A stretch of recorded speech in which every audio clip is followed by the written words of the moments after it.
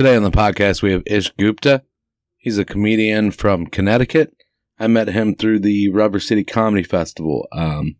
I thought he was one of the best of the weekend. He was a really cool guy, so I wanted to have him on. We talked to him about what it's like doing comedy in Connecticut, what kind of opportunities they have there, whatnot, and then we asked him about how often he goes to New York, because it's only like an hour and a half train ride, whatever, from where he's from. Then we got into some news. We talked about the Israel and Palestine ceasefire that happened like the day before we recorded, I believe. And we got into some other stuff. Can't really remember what we talked about news-wise, other than because we talked about Israel and Palestine probably for the longest out of all the stuff that we talked about. But it was a good podcast. I think you guys will enjoy it. I think this is a comedian that you should follow and pay attention to. I think he's really funny and he's going to go places. So listen to this. Follow Ish Gupta on Instagram. I think he gives out at the end of the podcast. And we talk about Chris Rock at the end. So that'll be fun. Hope you enjoy it.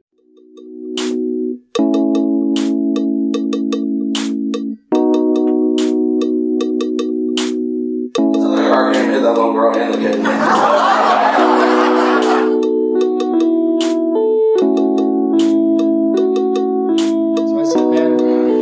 Talk to you. I don't even want to see you until I get my laptop back.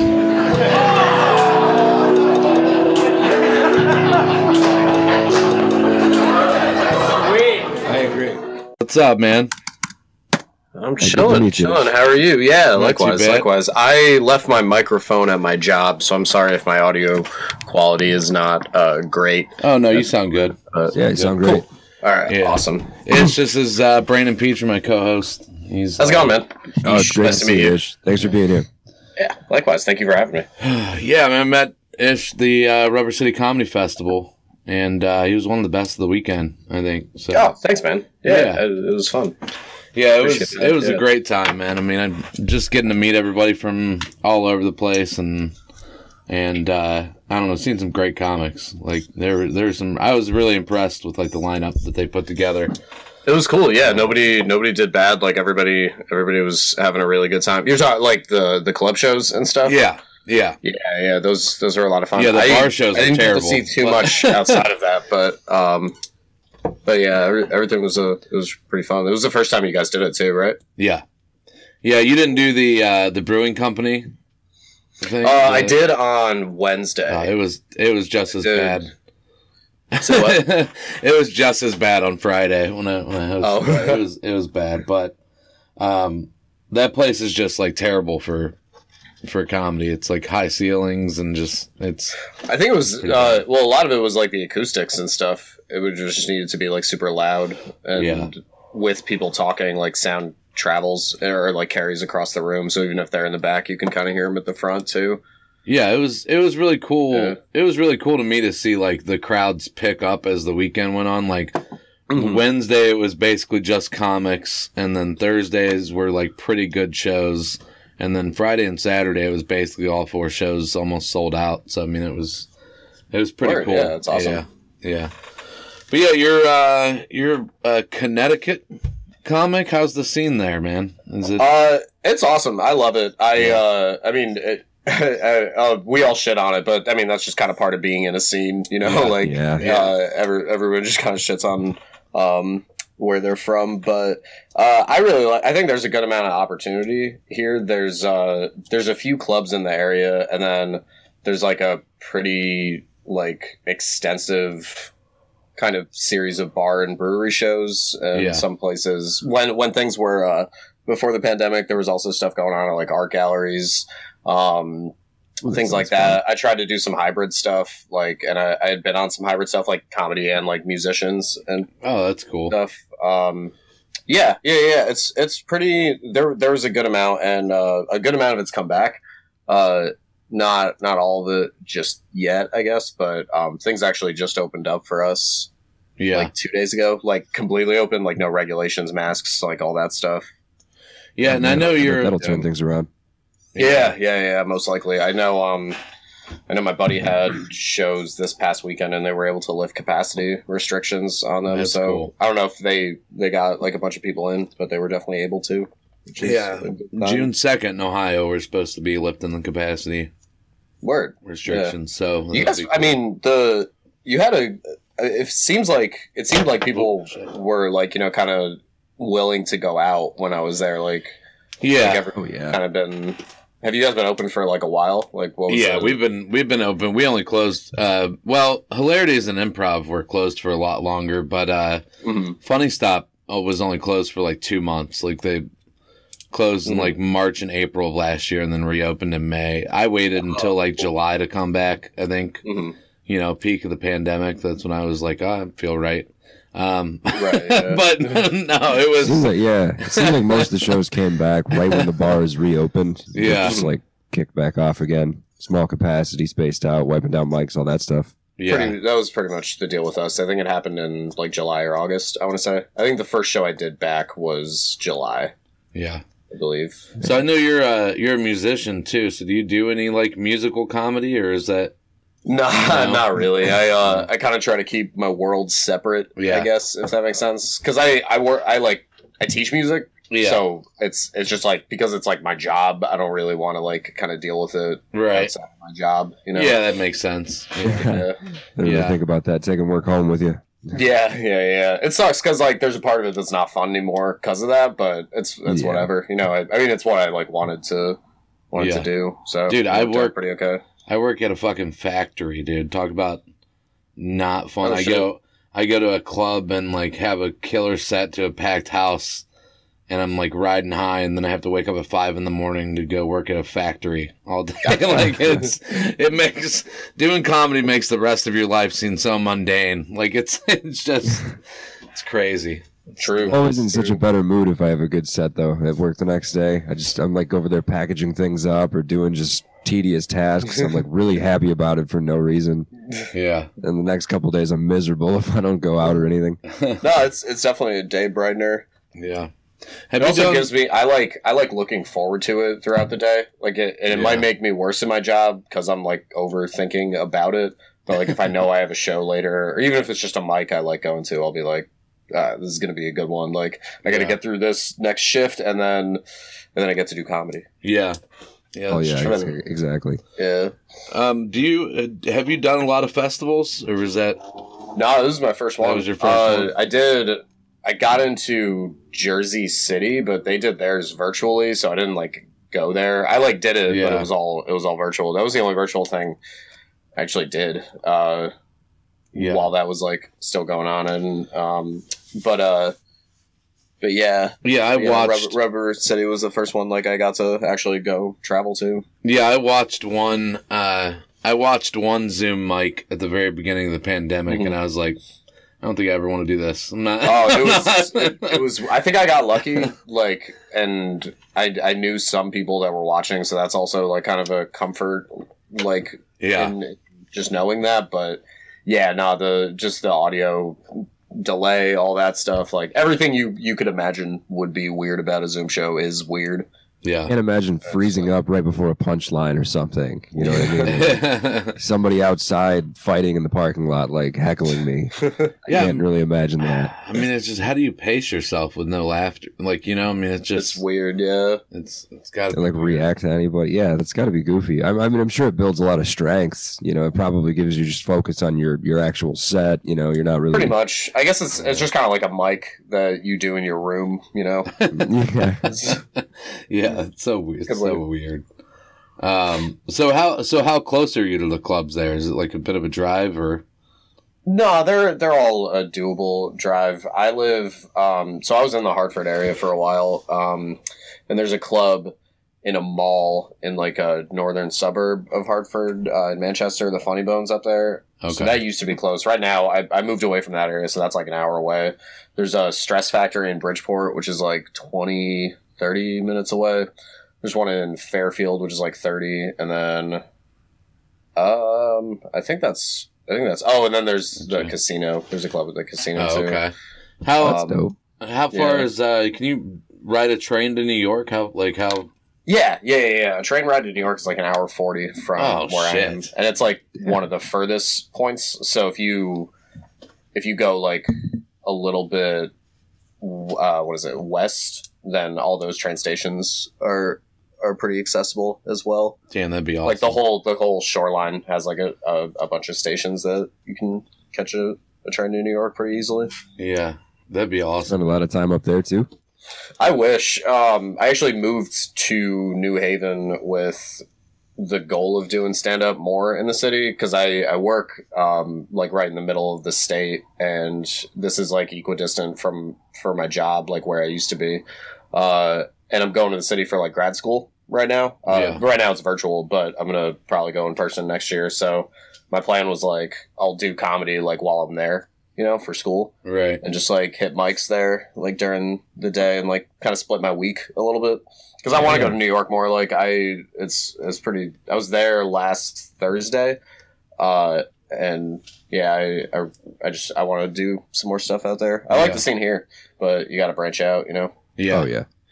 Yeah, I'm gonna start applying to festivals more. I mean, I actually have a couple decent submission tapes now. Word. Before I for the longest time, every time I tried to make one, I would fuck something up. Like it's just. I mean, I was to make one like while the pandemic was going on, but I just kept thinking to myself, like, this is going to sound really good, but it's going to sound so much better at like full capacity. When all the restrictions are gone, I feel like it's just going to be easier to make a better submission tape during that. Yeah, that makes sense. Yeah, I hope. I can't wait until June 2nd. We can go do funny stop where you can barely like walk around in there. Like it's a crazy. That place was fire with like, what was the capacity? Like 80 people or something? When we did it? 80, 90, right? Something like that. And I think so. What's it at like without? I want to say you can get like 160, 170 in there. So it's damn.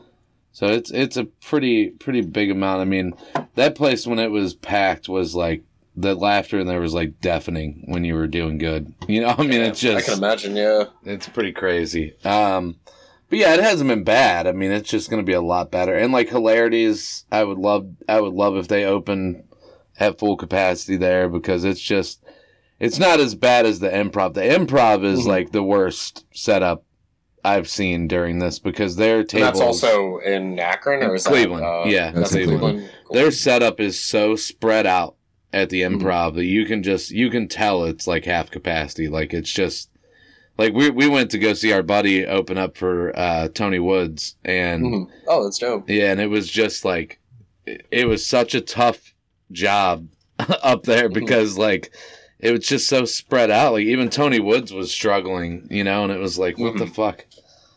It was weird. The crowd didn't seem very friendly either. No. I mean, I hosted there the night before, like the Thursday night for their improv like workshop graduation class or whatever, and it was tough. I mean, I felt bad because like I was able to put in some work and get some laughs, but like some of the people in the workshop, it was their first time doing comedy. Oh, because they're all new. Yeah, that makes sense. Yeah, and so I was like, these people don't know how to work for it, like it was rough, man. I couldn't, because that class usually, that workshop is usually like, it's the easiest crowd you'll ever do, because it's a packed house at the Improv, and they're like, it's papered, like they're all there to support the people that are in the workshop. Yeah, their friends and stuff. Like it's there's a theater in Hartford that does stuff like that. They're mainly like an improv like comedy theater, but they had like stand-up classes there for a little bit. That would have like end of the year shows and stuff like that.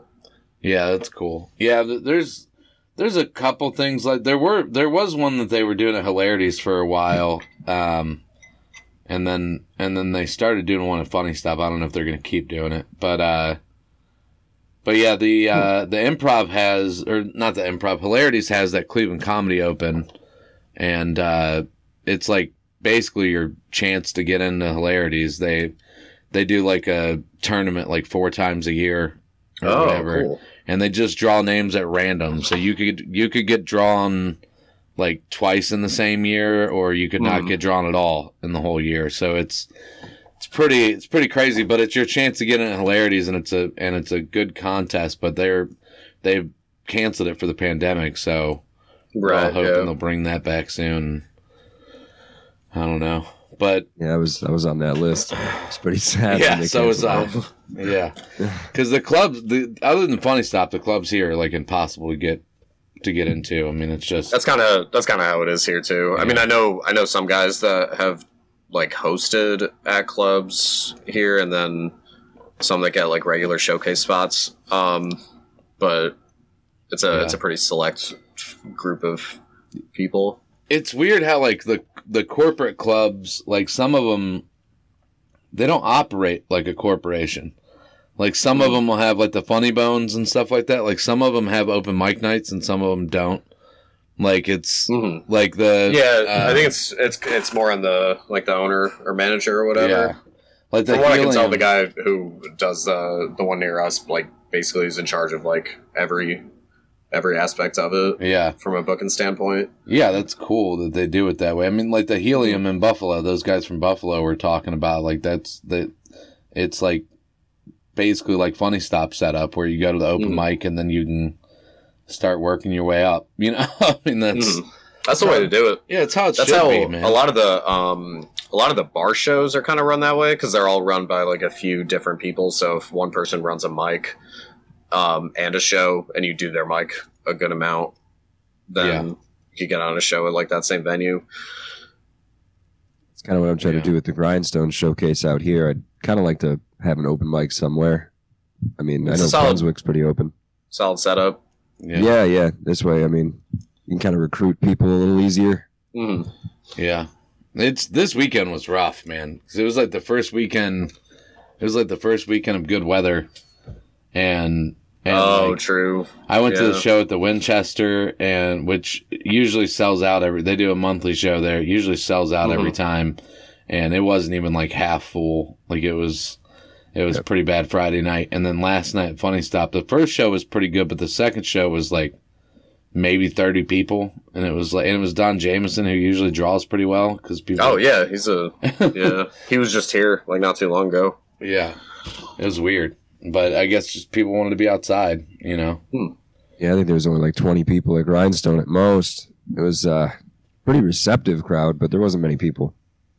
And it was our first outdoor show. I thought that was going to bring more people. Yeah, the early show, Funny Stop, Saturday was weird. Like it was one of those sets where like the crowd was warm, but they were very short laughs. Mm-hmm. And then I did my weight loss joke, like telling them I lost 65 pounds, and it was just silence. And I was like, "Hey, usually people clap there, but not you guys. That's cool." And then they just like roared with laughter from that, and then started clapping. I was like, "Don't you fucking clap now!" Like it's over. And like they were just like roaring after everything I said after that. It was so fucking weird, like how just like one thing can just turn a crowd around. Like it's filtered them into laughter. Yeah. It's crazy. Well, how long have you been doing comedy? This is gonna be once I hit October. It's gonna be 4 years. Was it 2021? Yeah. So I started in 2017. Cool. Yeah. Yeah, we're both about 2 years in. I mean. Oh, word. Yeah. It would be 2 years for me in July. You were a little bit before me, right? Yeah, February. Yeah. But yeah, man, we'll get to we're gonna talk about some news coming up. I don't know, I've got a couple things pulled up here. We have the ceasefire in Israel and Palestine. I want to talk about that first, since it's probably. I'm gonna be totally honest up front. I should know more about this. I really should.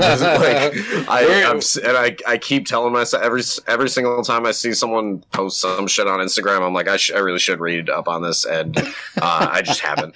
But I'm sure I do have an opinion on it. Like, you tell me all there is, then I'll be like, all right, we'll figure out which side I'm on. But, yeah, we'll play this news clip from NBC News on this from yesterday.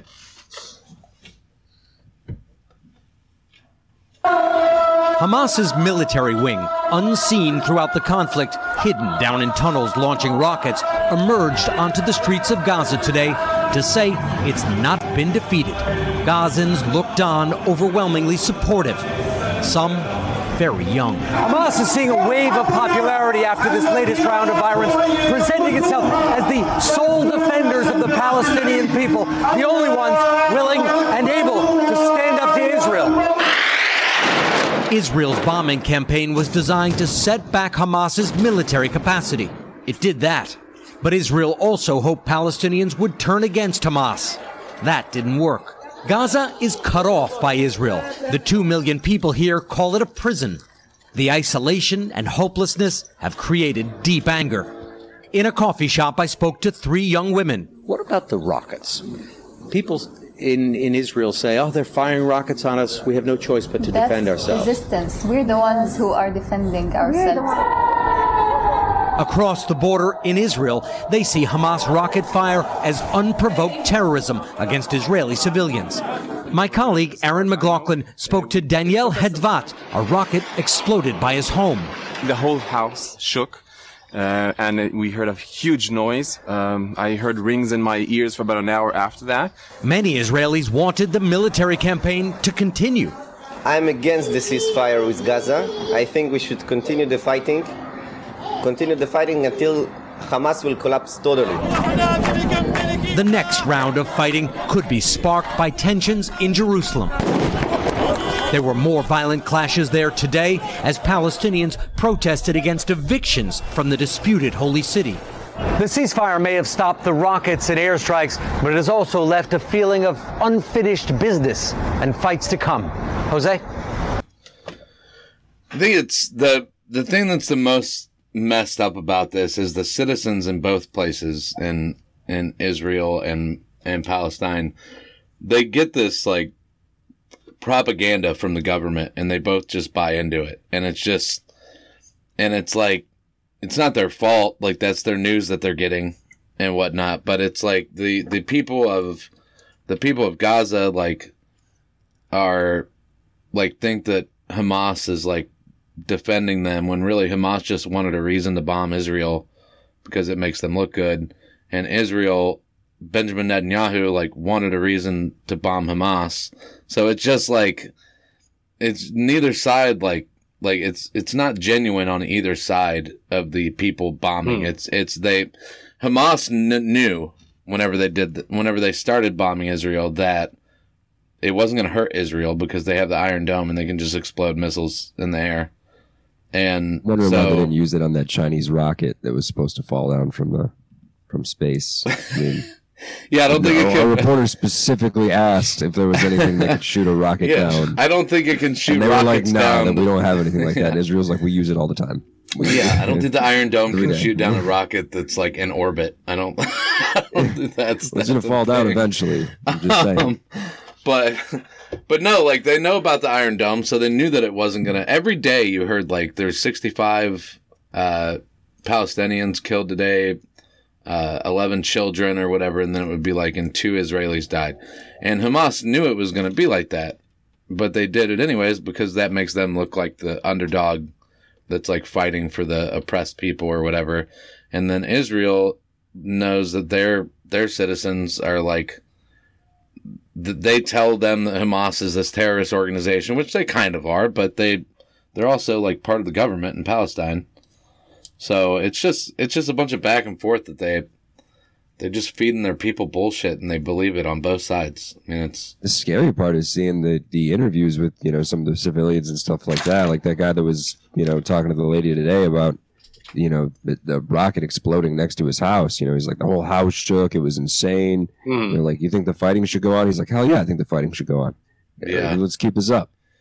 It's kind of nuts. Yeah, it is, man, because it's the Israeli side is like, they started it.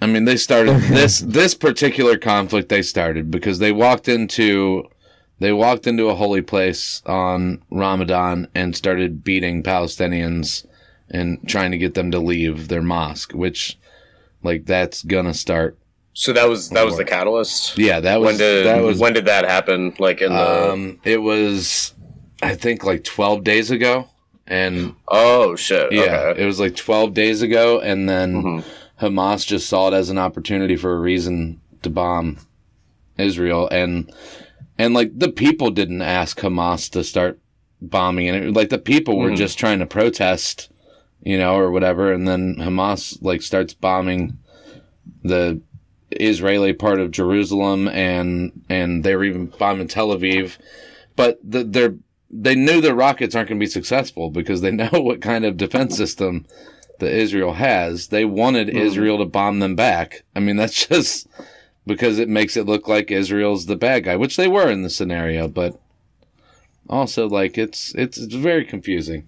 My dad, we were watching CNN the other day, and my dad at the dinner table, and my dad was like, can you like explain to me what they're fighting about? And I was like, I mean, like, how long do you have? Like, what? Like, I mean, like, you want me to explain like the past 100 years? Like, I don't know. Like, it's over religion, man. It's never gonna stop. It's the Crusades all over again. Pretty much, yeah.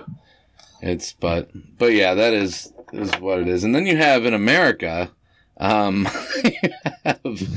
you have like the craziness that's going on with Marjorie Taylor Greene and Matt Gaetz. So I do know about this. I am informed about her. Yeah. Well, I just know like several. I mean, I don't know if it's several at this point. I know at least 3 or 4 people who are pretty deep into QAnon and stuff like that. Yeah. Oh man. So, like support it or know about it? Oh, they're in. Like they no, carrying QAnon. Yeah. It's honestly, I mean, it's hilarious just seeing some, because it's not even all this stuff is like he was posting shit about Michael Jackson the other day. I was like, what is this? What does this have to do with anything? And then apparently it's part of the whole conspiracy. Like, I don't know. It's very entertaining. I enjoy it. I'm with you. I mean, enjoy the entertainment. Sad. Like, it's sad for, the country that was the alarming part. I was like, this is great. It's very creative, and then you find out they're serious about it, and you're like, oh shit. Well, like, this is an issue. The Bill Gates shit that happened last week when it came out that he like had an affair with a Microsoft employee or something. That's like one of the reasons. Shit! Is that why? Is that why they got a divorce? It's one of the reasons, yeah. And I didn't know that. Damn. And I'm like, so how? Like, these people think that like Bill Gates is like injecting people with a chip and like keeping that secret, and that he's like running a secret pedophile ring or whatever. And it's like he can't even keep an affair secret from his wife. Like, like. You gotta do what you gotta do. She wouldn't take the vaccine. He had to get the microchip in somehow.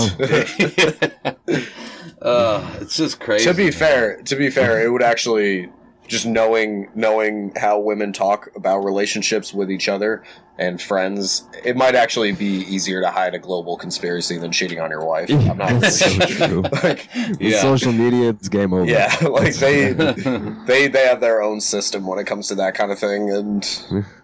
Part of me would feel honored that Bill Gates spent that kind of money to microchip me just to know like what I'm up to or how I'm feeling. I'm like, oh damn. He gives really a shit. Like he gives like anybody gives a shit what like Mike Brandon Petrie's going to on a Wednesday. Like, Exactly. I mean, these are the ideas of tomorrow.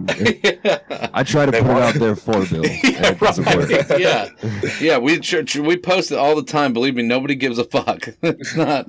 Bill Gates just starts suddenly coming out to open mics. Oh my God, he does care. What's crazy shots though? For a reason. Is we were talking about it's random shit, but we were talking about. W. Scott, one of my buddies that Brandon knows, was talking about going to a crawfish boil yesterday or whatever. He's from New Orleans, and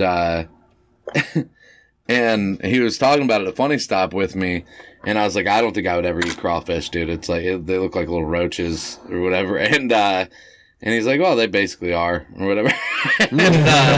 But then later that night, I get on my phone on the way home from Funny Stop, and I see an advertisement for these chips from Japan that are like crawfish flavored chips. And I'm like, what? That's kind of fucking weird. Like, it's kind of weird. Like, I don't think that they were listening to our conversation, like Facebook was listening to our conversation or whatever.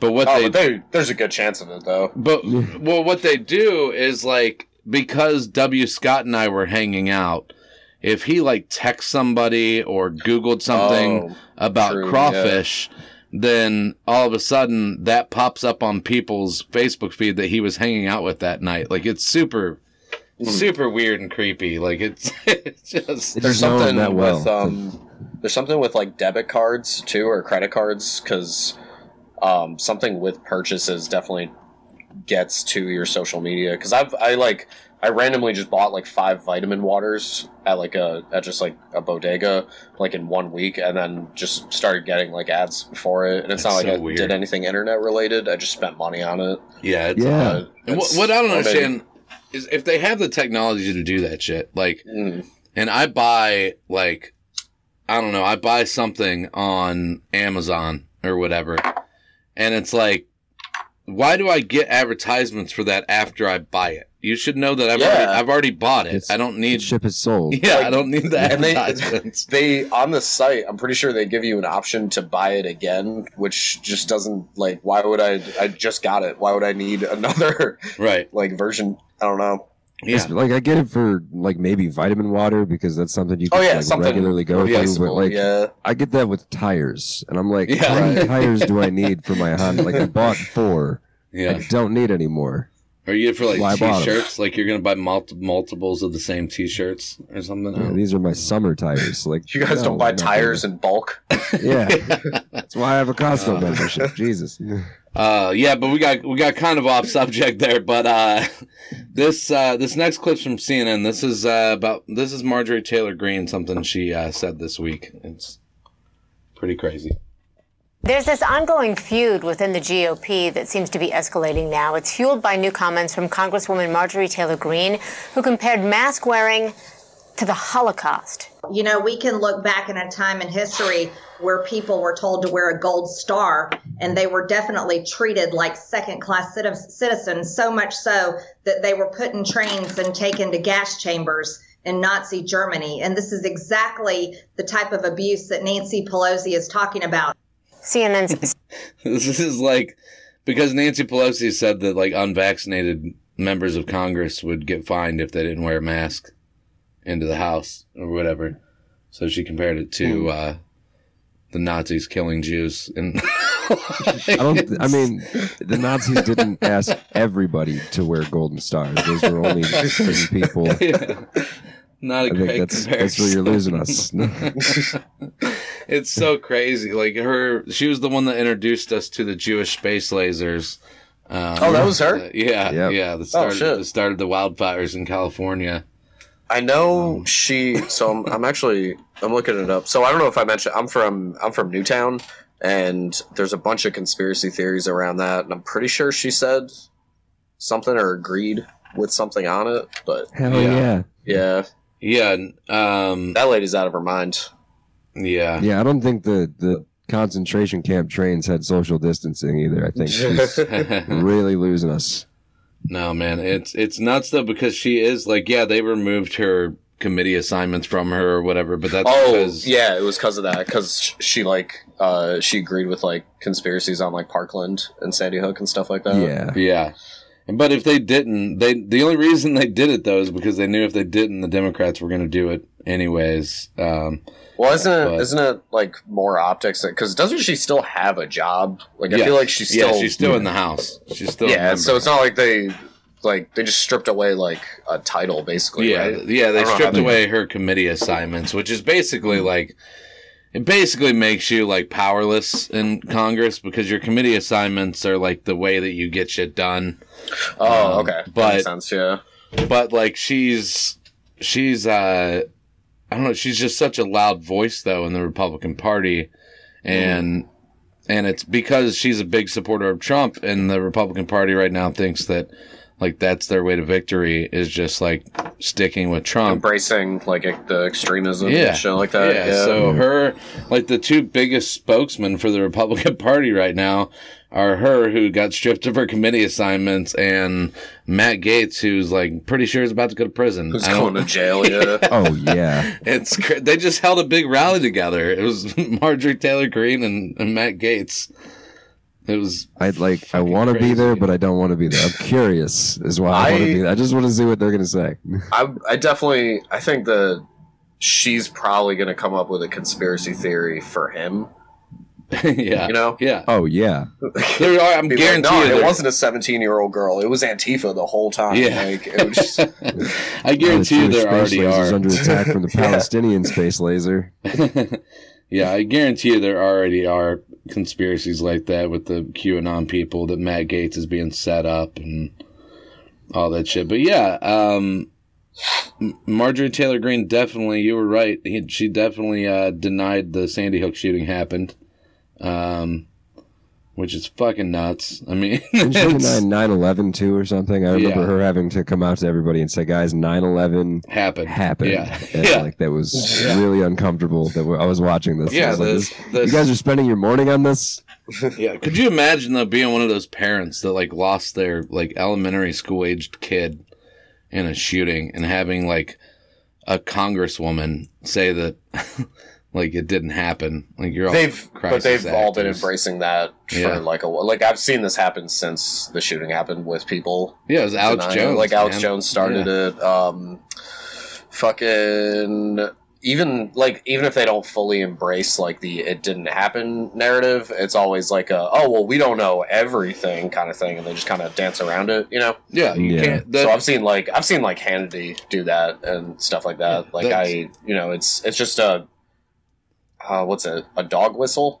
Yeah, is that what that's called? Like, yeah, that's the whole thing. But they don't like go out and say it. Yeah, that's the whole thing with conspiracies is that you can't prove that it didn't happen. Well, no, but like that's not how the world works. Like, you know, like it's not like I don't know. Like it's just crazy. But yeah, and then it's gotten to the point where the GOP won't even like vote to investigate the Capitol riot, which is just crazy. I mean, it was like an attack on them, and they wanted to kill them. Yeah, and they don't want to. This dude got this Trump got a crowd of people to try to kill like his second in command. Right. Yeah. Like, how do you not be mad that like your boss just tried to get you murdered? You know. Yeah. Yeah, and Tim Ryan is my congressman from Ohio, and he's either going to run for governor or the open Senate seat in 2022 in Ohio. But I like the guy. He's an advocate for workers and everything, but he does get corny sometimes, and he does tend to, I don't know if he tries, but he tends to have a lot of speeches on the House floor that go viral. So this was... you got to get ahead somehow. Yeah, this was Tim Ryan this week on the House floor talking about the Republicans wouldn't vote to investigate the Capitol riot. For 30 seconds. I want to thank the gentleman from New York and the other Republicans who are supporting this and thank them for their bipartisanship. To the other 90% of our friends on the other side of the aisle, holy cow. Incoherence. No idea what you're talking about. Benghazi, you guys chased the former Secretary of State all over the country, spent millions of dollars. We have people scaling the Capitol, hitting the Capitol Police with lead pipes across the head, and we can't get bipartisanship. What else has to happen in this country? Cops. This is a slap in the face to every rank and file cop in the United States. If we're going to take on China, if we're going to rebuild the country, if we're going to reverse climate change, we need two political parties in this country that are both living in reality, and you ain't one of them. I yield back the balance of my time. I don't know where he's originally from, but like I like him. I'm a fan. Yeah, he's great. Yeah. He's fun to listen to. I mean, granted, that's a pretty extreme speech to kick off with "Holy cow!" Like that's not a good way to kick. Well, I was going to say it was very G-rated. You know? Yeah. Like I don't know. He handled it in a very like tame way without really going after the. It was the same way that like Remember the Titans handled racism. You know, it was like we're going to say it's bad. We're not going to talk about like everything that happened. You know, I don't know. I don't use any words or anything. But I don't imply a lot. But he's a lot like Sherrod Brown, where he's like a big union guy, and he's probably one of the only Democrats that could win a statewide election in Ohio at this point, because I don't know why. I mean, it's pretty crazy. Like Ohio is like pretty low in like education and everything, and we're pretty high in taxes. And like it's not going great in Ohio. I don't know. And we've had a Republican governor for 24 out of the last 28 years, and it's like you just keep voting the same people in over and over again, like expecting something to change. It's craziness, man. I don't get it, but that's Ohio. We're a red state now. It was a swing state for like 50 years, and the past 10, 15 years we've been a red state, and it's. Do you find like just talking to just regular people though, like does it reflect that too, or is it more just in the numbers? Well, I had a conversation with a guy that I work with the other day, and he asked me if I regret voting for Biden yet, and I was like, no, probably won't ever. And he was like, what, you don't believe in the Constitution? And I was like, I don't want to talk about this, dude. Can we just not, like, you know? And then that's not a good way to handle a debate either. Like, do I believe in it? Yeah. It's okay. And he's like, have you it also seems very unrelated. Yeah. Yeah. And he's like, have you ever read it's like a separate question. And he's like, have you ever read the book of Revelations? And I was like, no, but I could have guessed that was the next thing you were going to ask me. I don't know. Which I don't know. I might have read it. Have you heard the word of our Lord and Savior Jesus Christ? Have you prayed on this? It is nuts. I work in a union factory where like very like upper middle class pay, and like I would say over half of the people there vote for like anti-union candidates, and I don't understand it. It's crazy to me. The GOP has like brainwashed people with like a couple wedge issues. Like it's like abortion, guns, and like I don't know. That's basically it. It's abortion and guns, and that's it. Like if you own a gun, you're supposed to vote Republican. If you are Christian, you're supposed to vote Republican, and that's it. If it wasn't for that, they wouldn't have any middle class or lower class people vote for them, because they don't make policies to like help people. Yeah, it's very against their own self-interest in that position. Yeah, it's weird. I work with like some guys that are Republican on the sense of small government mainly, and that's kind of where a lot of my friends lie. Yeah, I'm like, okay, that's pretty normal. And then I got like other hardcore Trump supporting Republicans I work with that are saying that don't get the vaccine, that's the mark of the beast, it'll wind you up in hell for getting it. And I'm like, okay, I think the other guy made a lot more sense. Dude, I respect the other guy. That one seems dumb. Yeah, it's the shot that's going to get me there, not atheism or anything. It's weird to me. Like I went to the grocery store today, and it was one of the stores where it says like if you're fully vaccinated, you don't have to wear a mask or whatever. Yeah. And I was like, fuck it, I'm not going to wear a mask. And I'm walking around, and I felt like I was getting like dirty looks from people. And I wanted to be like, fuck you, dude. Like I followed the rules. I got vaccinated. Like I earned this shit. Like it's I earned it. I pulled up a goddamn website, filled out my information, and drove somewhere. And so now I've earned the right. Yeah, exactly. What I went through. My God. Yeah. It's like I'm not one of those people. You can tell. Yeah, by looking at him. I had this lady last night come up to me after the show, drunk as fuck, wanting to talk to me about my set because her husband's last name was Brown. I was like, okay, there's a lot of Browns. That's, like it's not that big of a deal. And she was like in my face, just this like, I don't know, trashy looking woman. I'm just going to say it. She was very trashy looking in my face. And I was like, I know I only have a 5% chance of catching COVID, but if that 5% is going to happen, it's probably going to be from this lady right here. Like it was pretty bad. And then one of the other comics like kind of led her away from me, like Like, you know, like you can tell when somebody doesn't want to talk to somebody. Like that's a good friend. Yeah, it was very apparent. Taking the bullet for you. I hope they don't get COVID. Yeah, it was weird, but I don't know. I hate when shit like that happens. We had the Saturday of the Rubber City Festival. The dude from LA, I can't remember his name. Some girl came up to him and was like telling him she was offended by one of his jokes or something. Oh shit.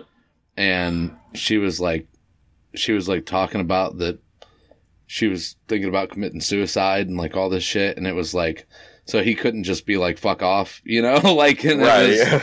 And you got to engage to a certain degree. The older sort of thing, older dude that Pete has subbing for him whenever he's not there, kind of led her away and was talking to her for a little bit, and then next thing I know, like Jimmy Graham came, and the next thing I know, like I'm watching the person on stage, and I hear Jimmy Graham's go, "Don't fucking touch me," and I'm like, "Oh God, what the fuck is happening right now?" And I turn around, this girl's like in Jimmy's face, like grabbing him, asking him questions, and he was like, "Can you fucking do something?" And I just like told her like, "You have to leave. I'm sorry. Like you can go back in and sit down and be quiet if you want, but like, you can't be here bothering comedians at the bar. Like you have to go." Jeez. Like she didn't tell me that she was going to commit suicide, so I didn't feel bad. Like, you know, I knew she wanted to, but she didn't talk to me about it. So ignorance is bliss. Man, well, we got one other news story. This is something I'm dealing with right now,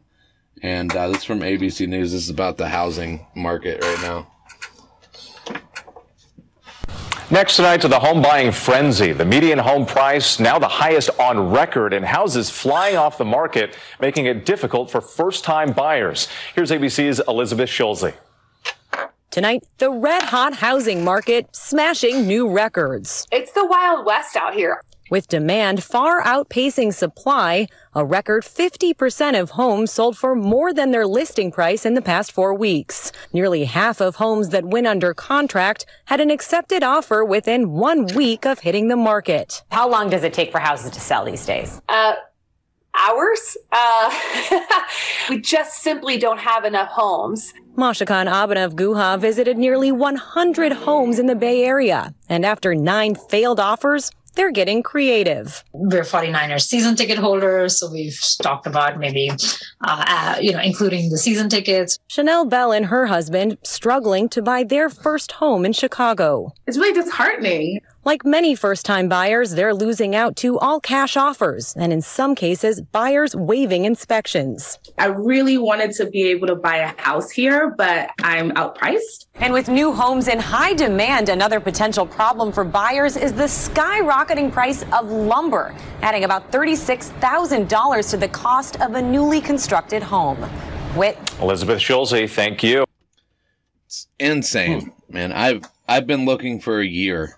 And some of my friends are in this boat too. Yeah, I put in a bid. I've actually been checking my phone the whole time because I put on a bid on a house last night. They were supposed to start looking at offers at noon, but I bid $10,000 over asking, and paying closing cost, and I'm not hopeful that I'm gonna get it. Like it's pretty they're not crazy. even putting season tickets in on that house. Yeah, I'm not giving up my season tickets. I don't give a shit. It's not.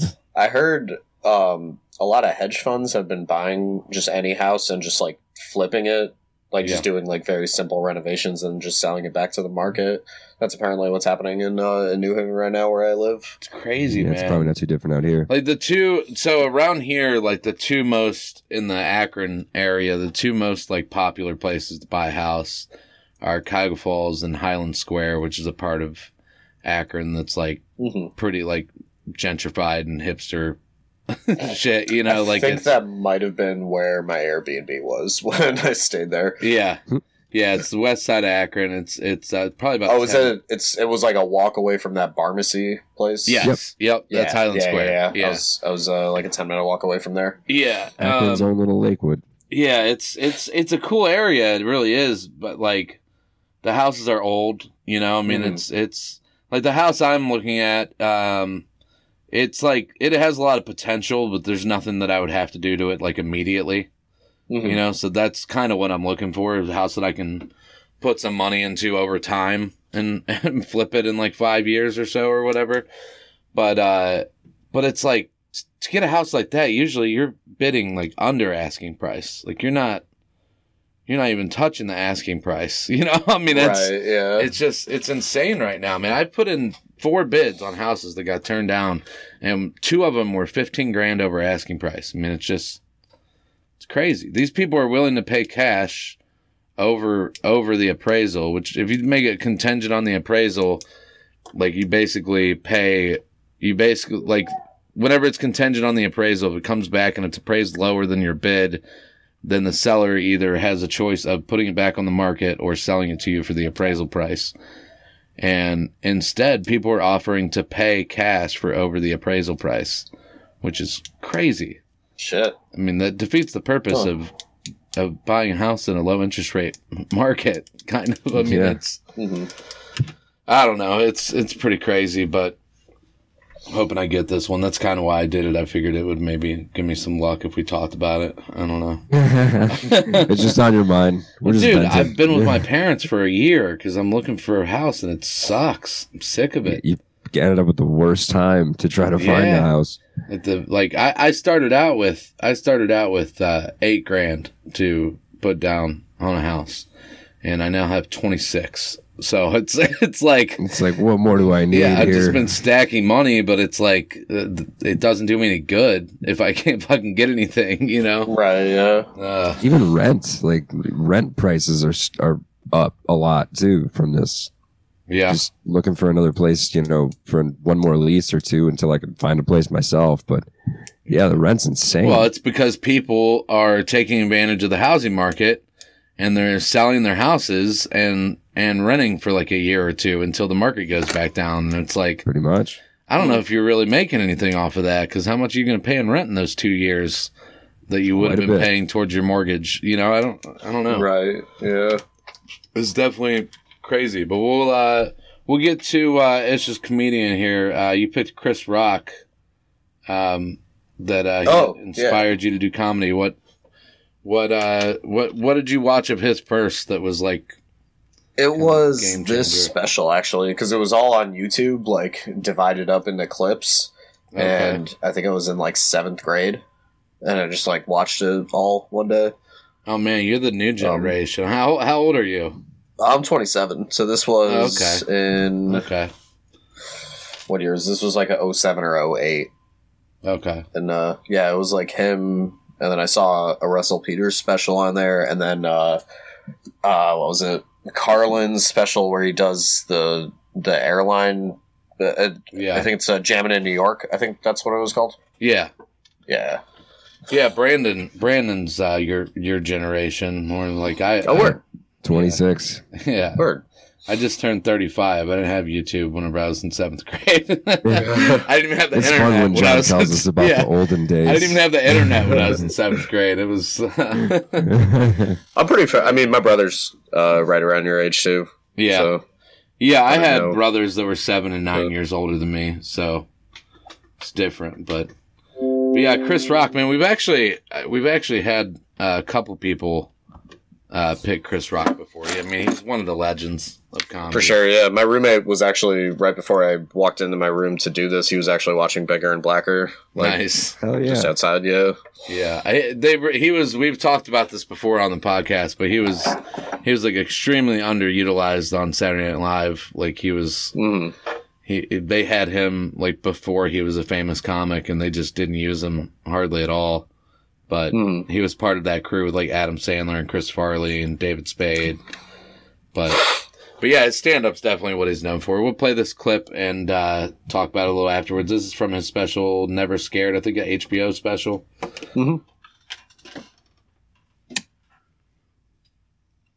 Now, I'm 39, right? And I still love rap music. I love rap music, man. You know, I love it. You know, I'm 39, and I'm that age, man. I've been loving rap music forever. And as I get older, I realize I'm going to love rap music when I'm 80, 90. Pretty much whatever music was playing when you started getting laid, you're going to love that music for the rest of your life. So I'm always gonna have a soft spot for Houdini. You know what I mean? That's just me. Now, I love rap music, but I'm tired of defending it. Because you got to defend rap music, man. Because people always go, that's not music. That's not art. That's garbage. How can you listen to that garbage? How can you listen to that trash?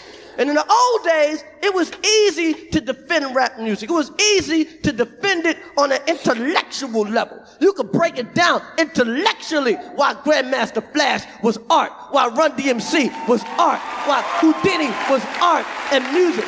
You could break it down intellectually, okay?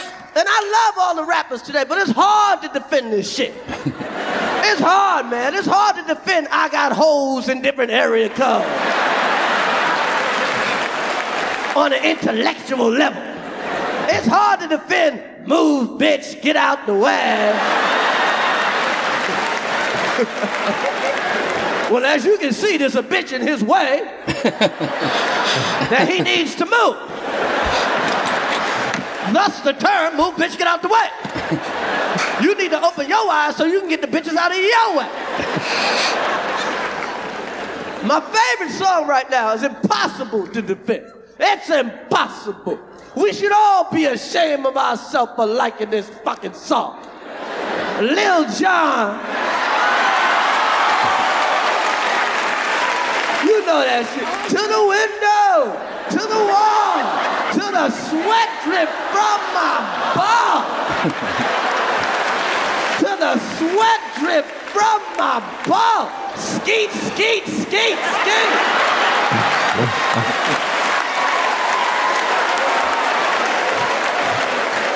Hey, you know what's real wild? You go to a club, you see girls dancing that shit, loving it. To the sweat drip from my ball. To the sweat drip from my ball.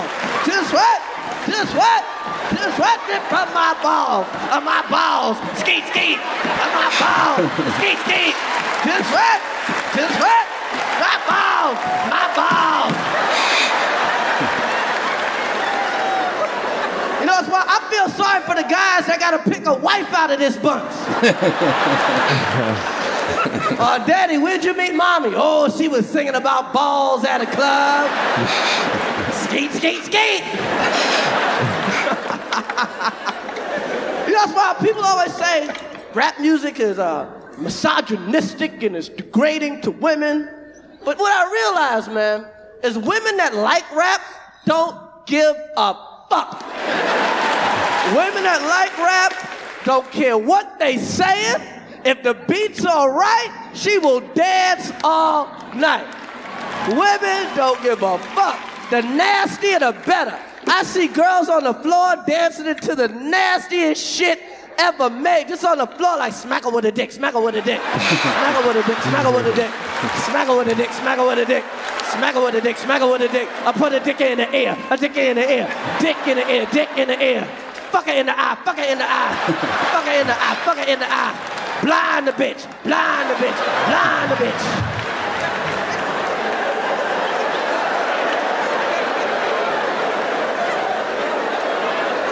And you know what's wild? If you mention to a woman that the song is disgusting and misogynistic, they all give you the same answer. He ain't talking about me. Smack her with a dick, smack her with a dick. Smack her with a dick, smack her with a dick. I put a dick in the air, dick in the air. He said your name. No, he didn't. Smack her with a dick, smack her with a dick. Smack her with a dick, smack her with a dick. They don't even have a chalk line when it's a dead rapper. The cops just take a piss around the body. Yeah, smack her with a dick, smack her with a dick. Smack her with a dick, smack her with a dick. Shit, if you want to get away with murder, all you gotta do is shoot somebody in the head and put a demo tape in their pocket. This is a rap killing. Let's get out of here. Crazy, man. I see, when I was in high school, that was like the prom song for our senior prom was. Oh yeah. Little They were John. playing it at our dances too, like in middle school John. still. Because I think I can't imagine they've stopped. That's why I think I thought that bit was so funny, because like we all knew that song was like, none of us should have been listening to it, but we all were like anyway, and they would play it, and then they try to play like a clean version, and everyone would just rap along the actual words. Yeah, like it mattered. Yeah. I wonder like how many iterations he went through that joke before he got to the final piece of it. Like like, does Chris Rock still have to, like, work out shit to where it's not offensive? You know, because it's like, I have shit like that where I have to, like, where it's, like, on the border, and you have to, like, do it 4 or 5 times different ways to figure out which way is not going to offend people. You know, I mean, it's like, when you're talking about, I think anytime you're talking about women being promiscuous, I guess, like, it's like you have to say it in the exact right way or it's going to piss women off in the crowd, you know, like it's, I wonder how many, like, if he used like different songs or like whatever, like for that bit before he got there, or if Chris Rock just like says it the first time and because he's Chris Rock, people don't give a fuck what he says, you know? That's probably part of it. Yeah. Yeah, seems like his personality makes it work a little better. I mean, there's like, it doesn't come off as any ill intent towards women. Right. You know, he's pretty good with that type of thing. I do imagine that was probably like a 25-minute bit at some point that he was just fucking around with and shoveled it down to what it is. And I mean, it works great. It's a hilarious joke. Yeah. But I just imagine him like ranting more and more about things like that. Yeah. It is a funny concept though, because there are good artistic rappers out there, you know, like J. Cole and Kendrick Lamar and shit like that. But Nas put out an album not too long ago, I think. Who? Nas. Oh yeah, I didn't know he was still making music. It wasn't Adam and Eve, was it? I can't remember what the last one was, but that wasn't even that long ago. I don't know. J. Cole's new album's pretty fucking good. But anyways, Chris Rock. Definitely a legend. I mean, you see a lot of comedians that like emulate him, like his delivery and whatnot. For sure, yeah. But that's happens with any of those guys that get that big. I mean, definitely inspiration for a lot of people. But he's got the big ideas up front too. Like he'll say his premise like in a way, and then he'll just kind of expand around it. I just liked how he did that. Yeah, that is like a unique style. Yeah, unique formula. Yeah, Ish, where can people follow you on social media?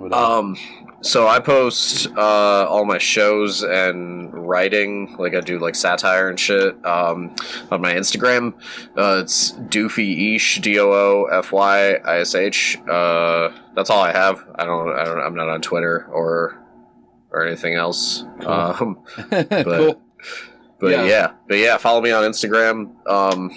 If you're in Connecticut, I'm doing shows all over Connecticut, and then or if you're in New Hampshire, I have something up there soon. Cool, and hopefully more to come. Yeah, we're probably gonna. Thank you for having me. Yeah, it was fun, man. We're probably gonna head out to New York in like September, so maybe we can. Oh hell yeah, dude! Get there at the same hit me up time if or you something. manage to if you get like transportation, like a car, and you want to come up to Connecticut for like a day or two, let me know, and I can connect you with the folks doing mics and shows and stuff. Yeah, it'd be cool, man. It'd be good to see you.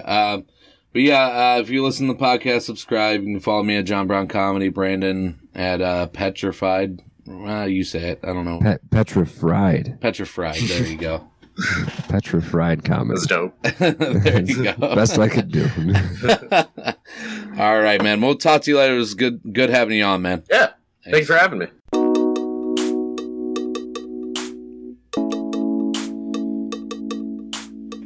Brown Petri Dish is created by John Brown and Brandon Petrie. Logo designed by Brian Gallagher. Music by Jared Bailey. Audio version of the podcast is produced and edited by John Brown. Video YouTube version produced and edited by Harrison Poole.